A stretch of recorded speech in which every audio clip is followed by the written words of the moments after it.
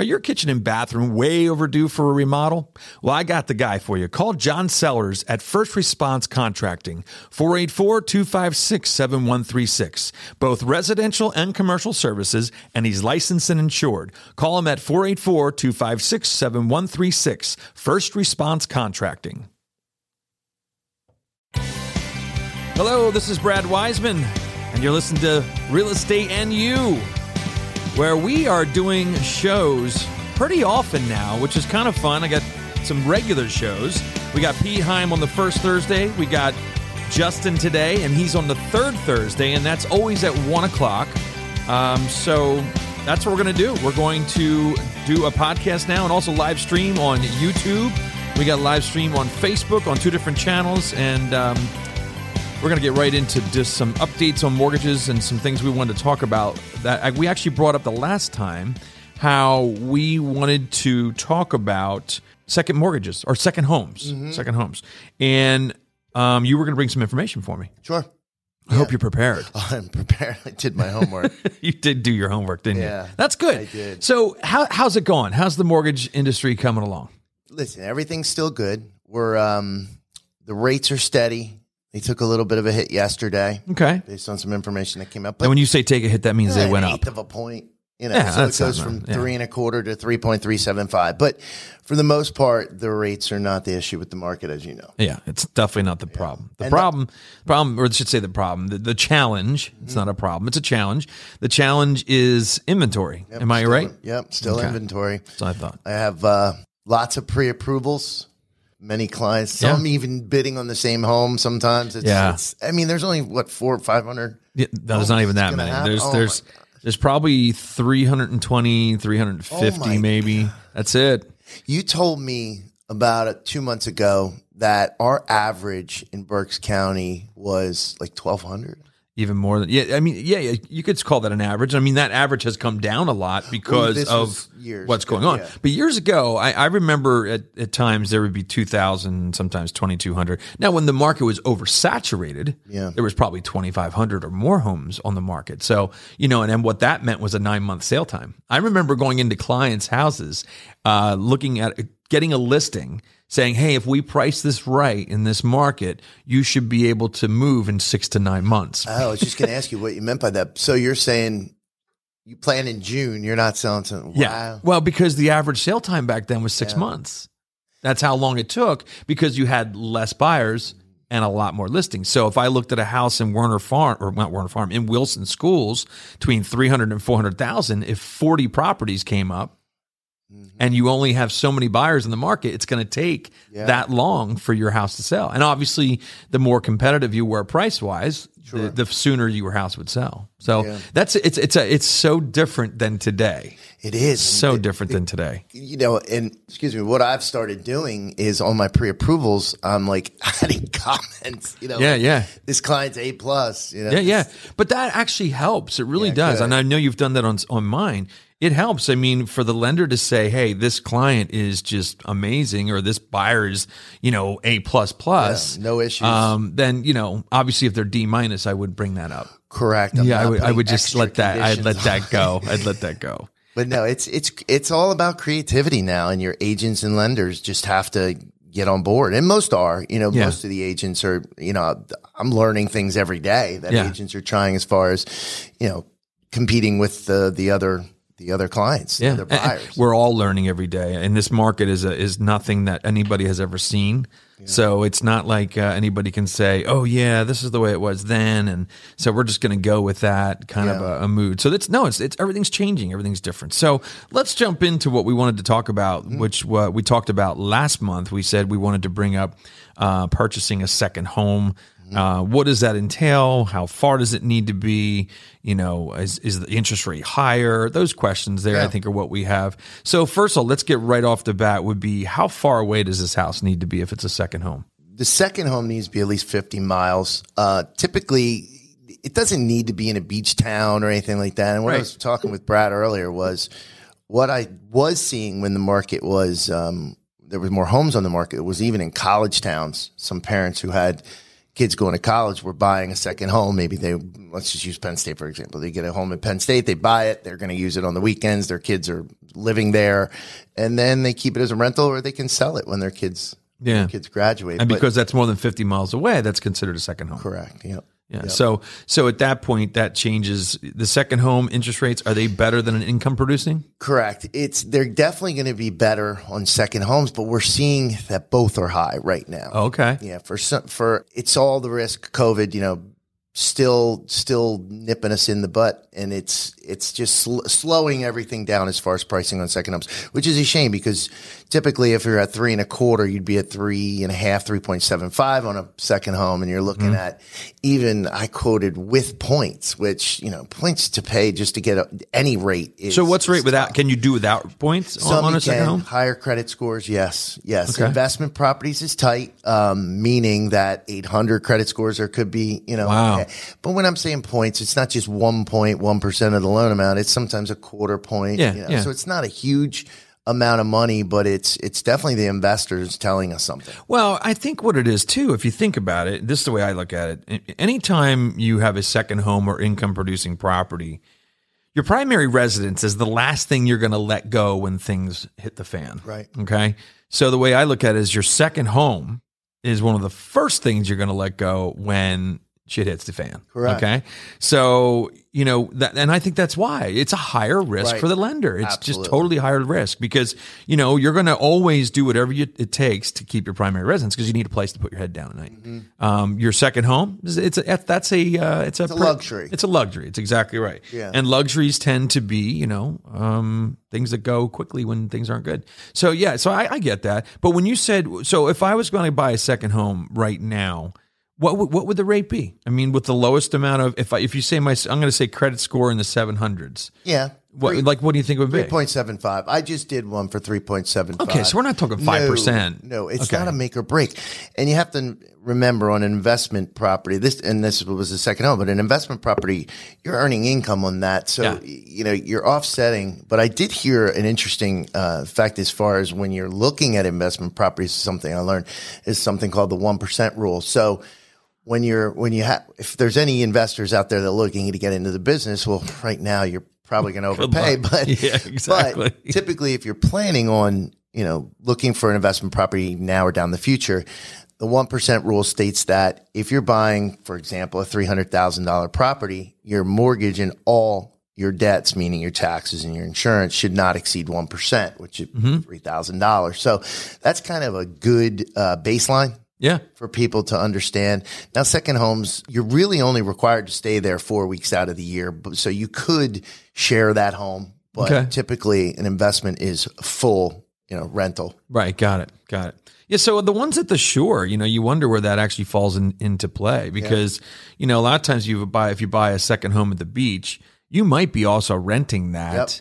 But also using it for your own situation. Correct. So you have to talk to your accountant too to find out exactly how that's going to show up or how that's going to affect your taxes.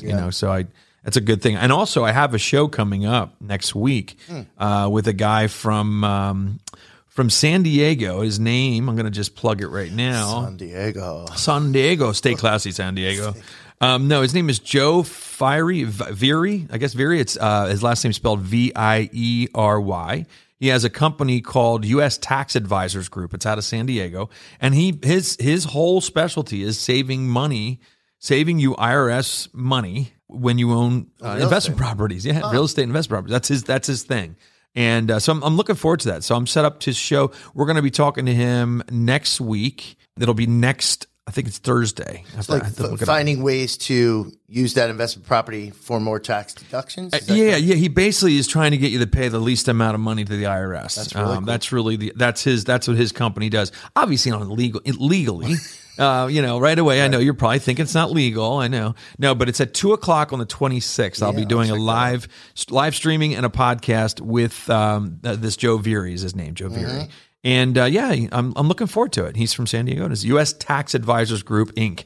So you can look him up online or whatever and see who the guest is going to be. So getting back into mortgages. So you said also that the interest rates they went up a little bit. Yeah. So this is a sign of inflation. Yes, correct. So that's what we were going to discuss next is where the rates could go. it's still, nobody has the crystal ball, but remember, there's that looming inflation out there, and you're seeing it like we talked about: lumber, new construction, Crazy, new cars. I talked to a builder last night. We were out at dinner. We were at a great place for dinner. Went to Mozzie last night. If you live in this area, yes. It's a great Greek restaurant. So little plug.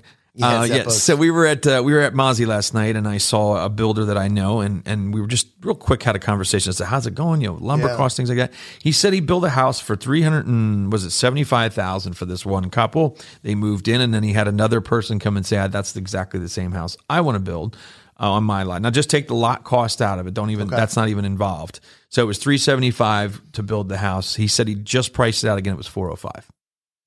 Same exact house, same products, everything. It's like 405. So there, that's incredible. And he said that he heard that that's gonna probably actually go up. There's such a major inventory issue on lumber and supplies for homes. So just keep that in mind too. What about there's no new homes being built though? Like there's not even land.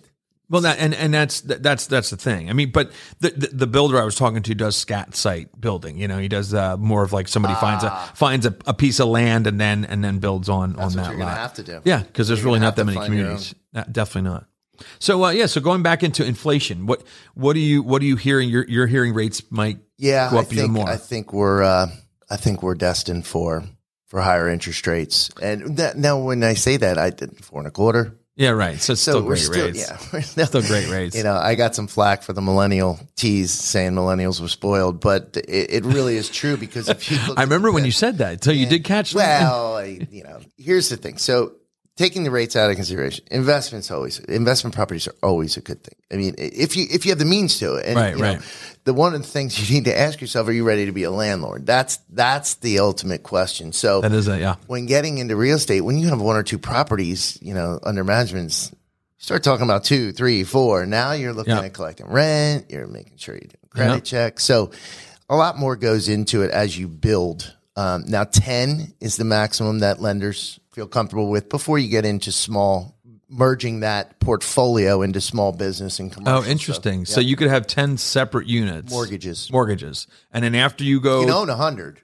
But if you have 10 mortgages, then they get a little nervous. Yep. That's the guideline, 10. 10. Yep. And then what do you do then if you get to 10? You start putting together. Yeah. Well, you start combining them. You talk to a tax accountant. Yeah. Yep. Okay, cool. That's interesting. Create an LLC. Right. Which I suggest off the bat, just so you know, speaking of the LLCs, if you're going to be buying more than one, if it's not a second home and you're buying an income producing property, I would strongly suggest doing an LLC. Well, the only thing is interest rates are going to be higher. Well, no, because there's a way, and I'm not going to coach it because I'm not, an expert, but you purchase it under your tax ID. There is a way to transfer it into an LLC. But again, right, gotcha. Way above my pay grade. Gotcha. But there's ways. So you could talk to a small business banker. Yeah, it's something that that I would do for the liability reasons. Yeah. Because if something happens at that investment property, or anything would happen, it's nice to have it in LLC because then they can't go after you personally and take your personal home. And that's just if something catastrophic would happen. But it's something to think about.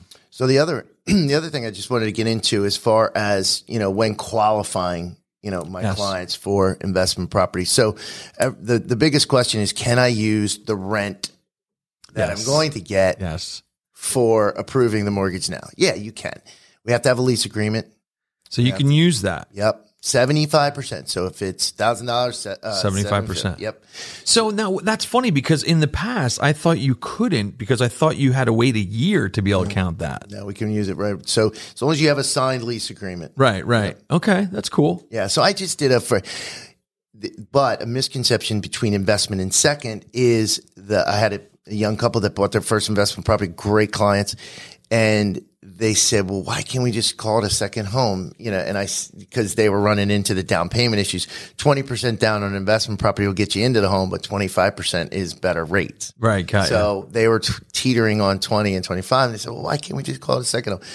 And then you explain it because it's got to be 50 miles, so forth and so on. But it's just everything you've got to think about when you're looking into this, and your lender can help you with that. Yeah. And also I'd say anytime with the investment lender, accountant, realtor. Yeah. So the three of those together, accountant's very important when you're first getting into any kind of a new venture, because they're going to guide you on what, so you don't screw up anything on how you're purchasing it, how you're claiming it, all those things, because, once you do it, it's a lot harder to change it afterwards. So I'd suggest. You want to go in right. You want to go in and clean everything up, make sure it's not legit, but that you understand everything. Yeah, too. Absolutely. You're exactly right. Well, you know what? We're over 15 minutes into this. So it goes so fast, right? So fast. So next time, I'm not sure. What do you want to talk about next time? Do you have any ideas? Or why don't we throw it out? Like, let's try to get, you know what? Because I'm getting people that are saying, "Hey, I listened to it. You and Brad both have ADD. You guys need to slow down." But we were pretty calm today, though. I think it's pretty calm. It's laid back. That's because we know we have a happy hour coming up. We're trying to save our energy. So excited, and it's so nice outside too. We're so glad that COVID is coming to an end, and we're able to go out, and we're able to be in any place without masks. It's so cool. Let's send it in. So I guess send in some ideas. Please. That sounds a great idea. Let's do that. Awesome. Thanks a lot, man. Thank you, Brad. All right. There we go. That was fun. That was a good time. And don't forget, I do have that accountant guy coming in next week, next Thursday at 2:00, which to you would be the 26th of May, depending on when you listen to this. So I want to thank you for listening to the show, and we'll be back in a couple weeks also with Pete Heim. Thank you.